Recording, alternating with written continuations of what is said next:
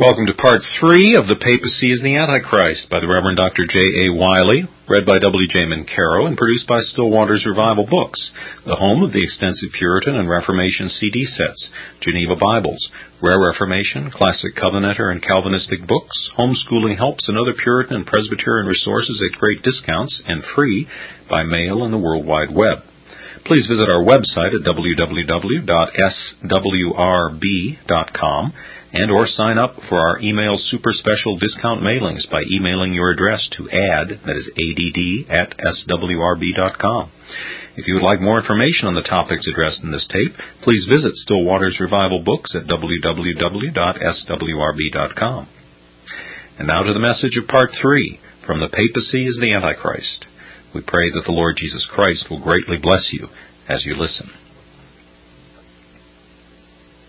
Chapter 15. Antichrist exalts himself above God. To make earthly kings his vassals and earthly thrones his footstool came far short of the measure of the papal ambition. The popes have planted their foot upon the throne of God himself. That the majesty of Rome should give place to the vice-Christ was but a small matter. The majesty of heaven must descend from his seat, that the pope may mount into it. He, as God, says the apostle, sitteth in the temple of God, showing himself that he is God. The pope has claimed to be God, first in words, second in acts. Let us listen to the words the great mouth has spoken, and also to some which his friends have spoken for him. Let us mark first where Antichrist is said to sit. He sitteth in the temple of God.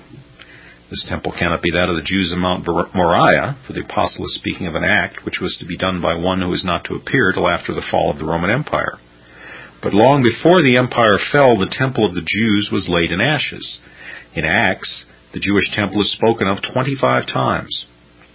In all these passages, the word used is hieron, never naos.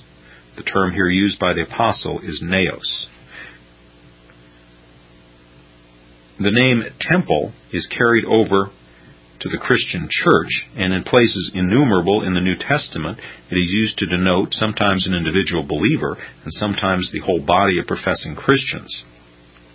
Writing to the Corinthian Christians, Paul says, "Know ye not that you are the temple of God," 1 Corinthians 3:16. And again, collectively, Jesus Christ, the chief cornerstone, in whom all the building fitly framed together groweth unto an holy temple in the Lord, Ephesians 2:20. We conclude that the temple in which Antichrist is here seen to sit is the Christian church. This interpretation preserves the unity of Paul's prophecy.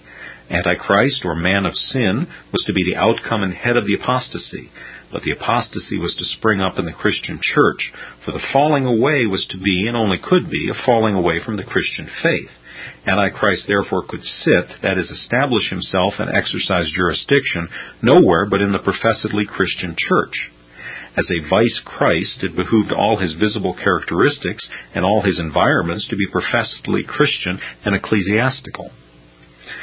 This effectively disposes of all those theories of Antichrist which would find him in some powerful atheistic confederacy, or in some masterful political chief, or in some embodiment of monstrous iniquity and tyranny yet to rise, and which, during a brief but terrible career, should desolate the world. Such a power could in no sense be said to sit in the temple of God. It would be a power outside the temple.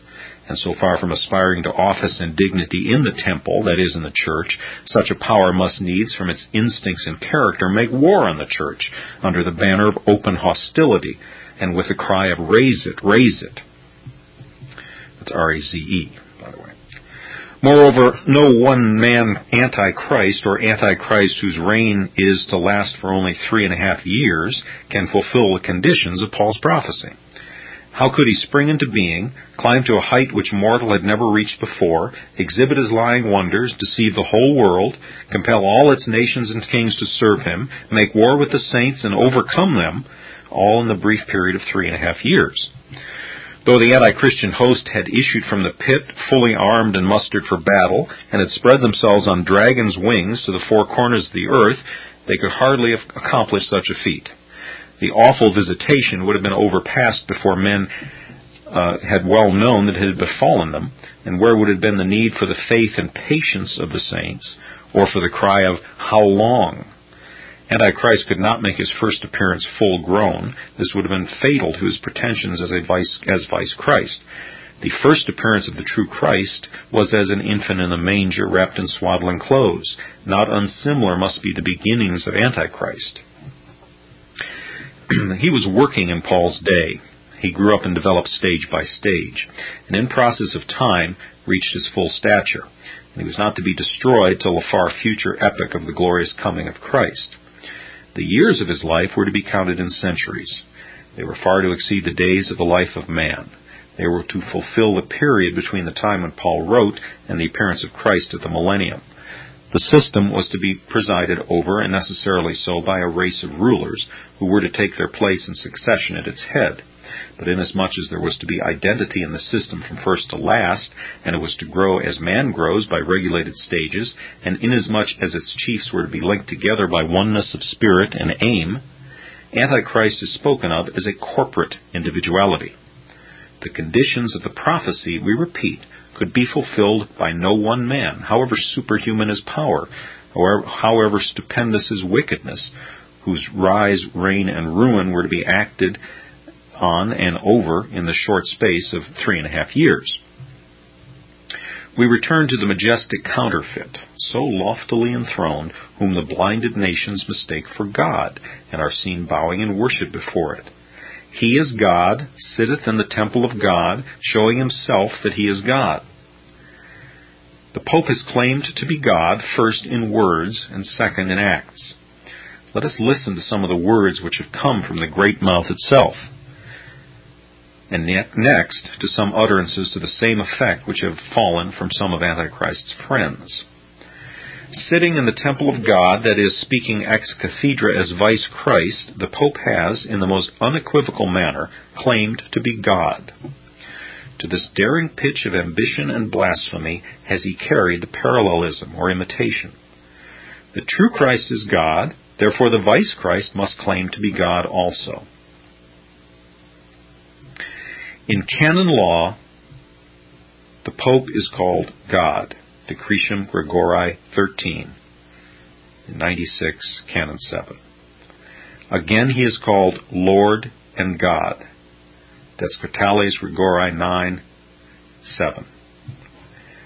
And again, Innocent says in the Decretials, speaking of the Pope, God, because he is God's victor. The canon law and the Decretials are called by Romanist writers the Pope's oracle. They are a true expression of the pontifical mind. To the same effect, the papal casuists say, as Christ was God, he too was to be looked on as God. The Sacrum Ceremoniale has the phrase, the apostolic chair is the seat of God. The Roman pontiff, says the Decretium of Gregory, not as mere man, but as true God, reigns in the earth. Not to multiply instances in which the Pope calls himself God, or accepts the title from others, we close by referring to a recent illustration. Sir Culling E. Smith, in a tour in Italy, found a book published 1794 with the title History of the Ancient Republic of Amalfi, dedicated to the vice god Benedict XIII, with permission of superiors. So does the Pope bear testimony to himself.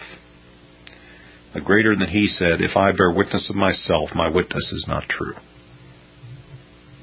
He has sought to support his claim to this great title by great deeds. Whatever God does, the Pope professes to do also. Does God require that to him every knee shall bow? So too the Pope. He requires to be worshipped with prostration and kissing. Does God reveal himself as the only holy? So too the Pope. He claims to be styled His Holiness. Is God the only wise? So too is the Pope. He claims to be inerrable. Did God plant his throne on the summit of Sinai and thence promulgate those 10 commandments, which are the world's law? So too the Pope. He has planted seat on the 7 hills in the character of the world's supreme lawgiver and judge, and he claims an equal authority and infallibility for all that he is pleased to promulgate ex cathedra, as Jehovah claims for the precepts of the Decalogue. Is it God's prerogative to pardon sin? The Pope assumes the same great prerogative. He pardons the sins of the living and the dead. Is God's prerogative to assign to men their eternal destiny? This too does the Pope. He pretends to hold the keys that open and shut purgatory, and while he reserves to his followers a sure passport to the realms of paradise, he consigns all outside his church to eternal woe. In fine, does God sit between the cherubim and receive the homage of his people in his sanctuary? The Pope, seated on the high altar of St. Peter's while incense is burned before him and the knee is bent to him, is invoked as the Lord our God. Romanists are accustomed to call the altar the throne of God, inasmuch thereon they place the host. The use the Pope finds for it on these occasions is the not very dignified one of a footstool. He is God, sitteth in the temple of God, showing himself that he is God. Chapter 16. Man of Sin and Son of Perdition. We've traced the parallel to its grand culmination and shown how close is the imitation in every stage of its course. The Apostle adds a few touches to complete the portrait of the Antichrist, and in closing bestows a glance at the awful termination of his career. Let us rapidly survey what remains. The Apostle styles him as the man of sin and son of perdition. Christ is the man of holiness, the only holy man the world ever saw. That holy thing, said the angel when he announced his birth, thy holy child Jesus, and an apostle of him, while another wrote of him, holy, harmless, undefiled, separate from sinners. He was typified in the Lamb of the Passover as without blemish. The Pope, or Vice Christ, is the man of sin. He has invented sin, he has taught sin, he has enacted sin. Established iniquity by a law, he has traded in sin, he sells indulgences and pardons. He has grown rich through the sins of Christendom. Sin is his being, and sin is his work. Popery is as purely an incarnation of sin as the gospel is of holiness. Everything that Popery touches, it converts to sin. It possesses an accursed alchemy by which it transmutates what is good into evil. It has taken all the commandments of the Decalogue and converted them into sin. It has taken all the doctrines of the gospel and converted them into sin. It has taken all the sacraments of the church and converted them into instruments of sin. It has taken all the offices and officers of the church and made them agents of sin. It has taken all that is subtle in intellect, all that is brilliant in genius, and all that is noble in eloquence, and used them in the service of sin. The policy of Popery is not to deny truth. It ever acts as a vice Christ, as a pretended friend. Its policy is to pervert truth, to metamorphise it, and to make it fight against itself. There is not a doctrine in the Bible which Popery does not in appearance admit. There is not a doctrine in the Bible which Popery does not in reality deny, and the saving effects of which it does not make void. It takes what is wholesome, and by its infernal skill changes it into what is poisonous. The spiritual apparatus which God has set up for his own glory and man's salvation, Popery is laid hold of and works for just the opposite ends even, God's dishonor and man's ruin. It is a second and greater Jeroboam who has made Israel to sin. Verily, it is the man of sin. Paul further styles him the son of perdition, a phrase of terrible significance. It is used in Scripture only once before, and in a connection that imparts to the phrase an awfully tragic meaning. It is applied to Judas after the devil had entered into him, and so worked upon him, that he resisted not till he betrayed his master. This first son of perdition went forth from the bosom of the infant church, where he had just partaken of the Passover cup. He rose up from the very presence of the God-man to enact his awful apostasy. The second and greater son of perdition, in like manner, arose in the bosom of the primitive church. Satan having entered into him, his ambition began to burn, and he went forth to the princes of the world, and said unto them, What will ye give me, and I will betray Christianity unto you? Manifest ye are not able to overthrow it. It has taken root, and is filling the earth, despite your armies and your edicts. The fires of 10 persecutions have blazed around it, but all in vain. The bush has burned, yet it is not consumed. You're laboring at a work beyond your power. If Christianity shall ever know extinction, its overthrow must come from within. It must come from myself and no other. Give me my hire. Give me the seat of Caesar. Give me the kingdoms of the world and the glory of them. And I will go forth and show myself to man as the vice Christ, and the world will believe on me and follow me. Where your force has failed, my craft will triumph. The policy was astute as deep. Need we say who was its prompter? The apostle makes the point clear. The coming of the man of sin, he had said, was to be after the working of Satan. The head of the apostasy was to be energized, prompted, sustained, and led on by Satan, the dragon, that old serpent, which is the devil. Popery is the son of perdition, the spawn, the offspring of Apollyon, the destroyer, and it must needs do its father's work. As it is God's work to create, so it is Satan's work to destroy. The fair fabric of nature he would, if he could, destroy. The moral constitution of society he has so far destroyed. His name is Apollyon, the destroyer, and the work of popery is the same. The principles of morality and evangelical virtue in man it destroys. The principles of renewing power in the gospel it perverts and destroys. Wherever it has found a seat in Europe, there is the blackness of perdition, ignorant men, moldering cities, and enslaved and demoralized nations. Apollyon, the destroyer, has passed this way, we exclaim. Here are his footprints. All along his track is the blackness of physical, moral, and spiritual death. We think of the pale horse, and his name that sat on him was Death, and hell followed him.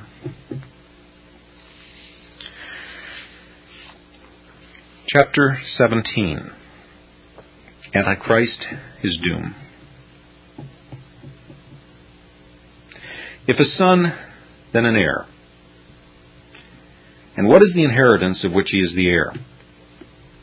It is perdition. The kingdoms of the world and the glory of them first, perdition in the end. It was written of him before he arose, he goeth into perdition. Better to have had the bitter first and the sweet after. But no, the day of his glory over and past, there comes the voice, Son, remember that thou in thy lifetime had thy good things, and Lazarus, the church, his evil things. Now thou art tormented. This inheritance is conveyed to the papacy in the same charter and made sure to it under the same seal as the glory that goes before it. The King of Heaven has made this decree and sealed it with his own signet, and the decree may no man change. As sure as the papacy has had its glory, so surely shall its doom come.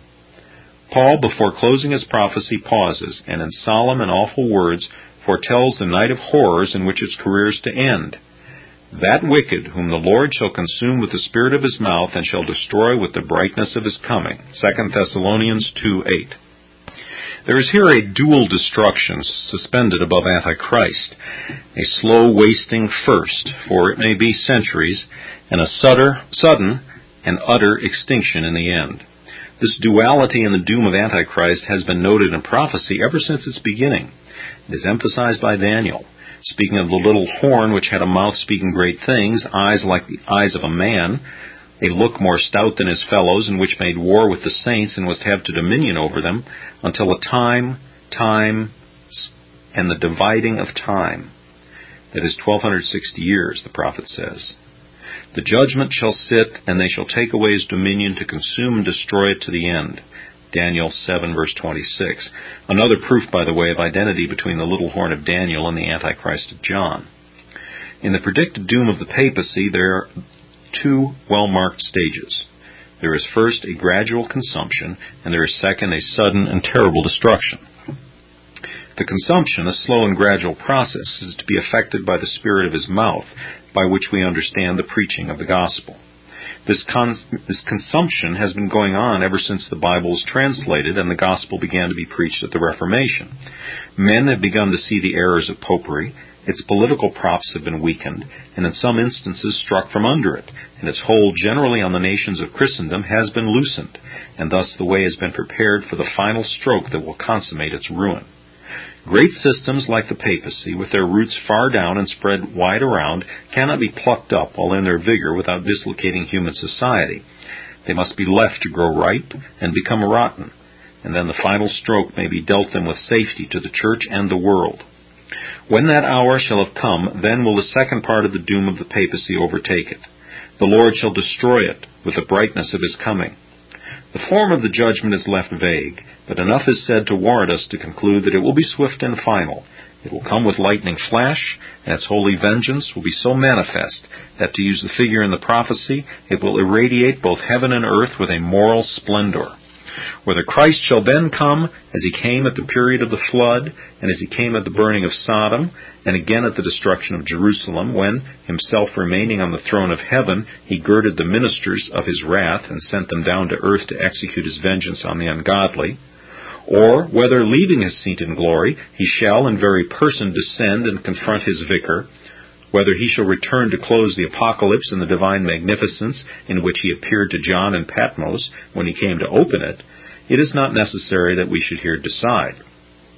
Enough that this day of wrath will be unspeakably great, and will rank as one of the greatest days of vengeance that have been on the earth since the foundation of the world. Paul dispatches it in a single sentence. John expands it into a whole chapter.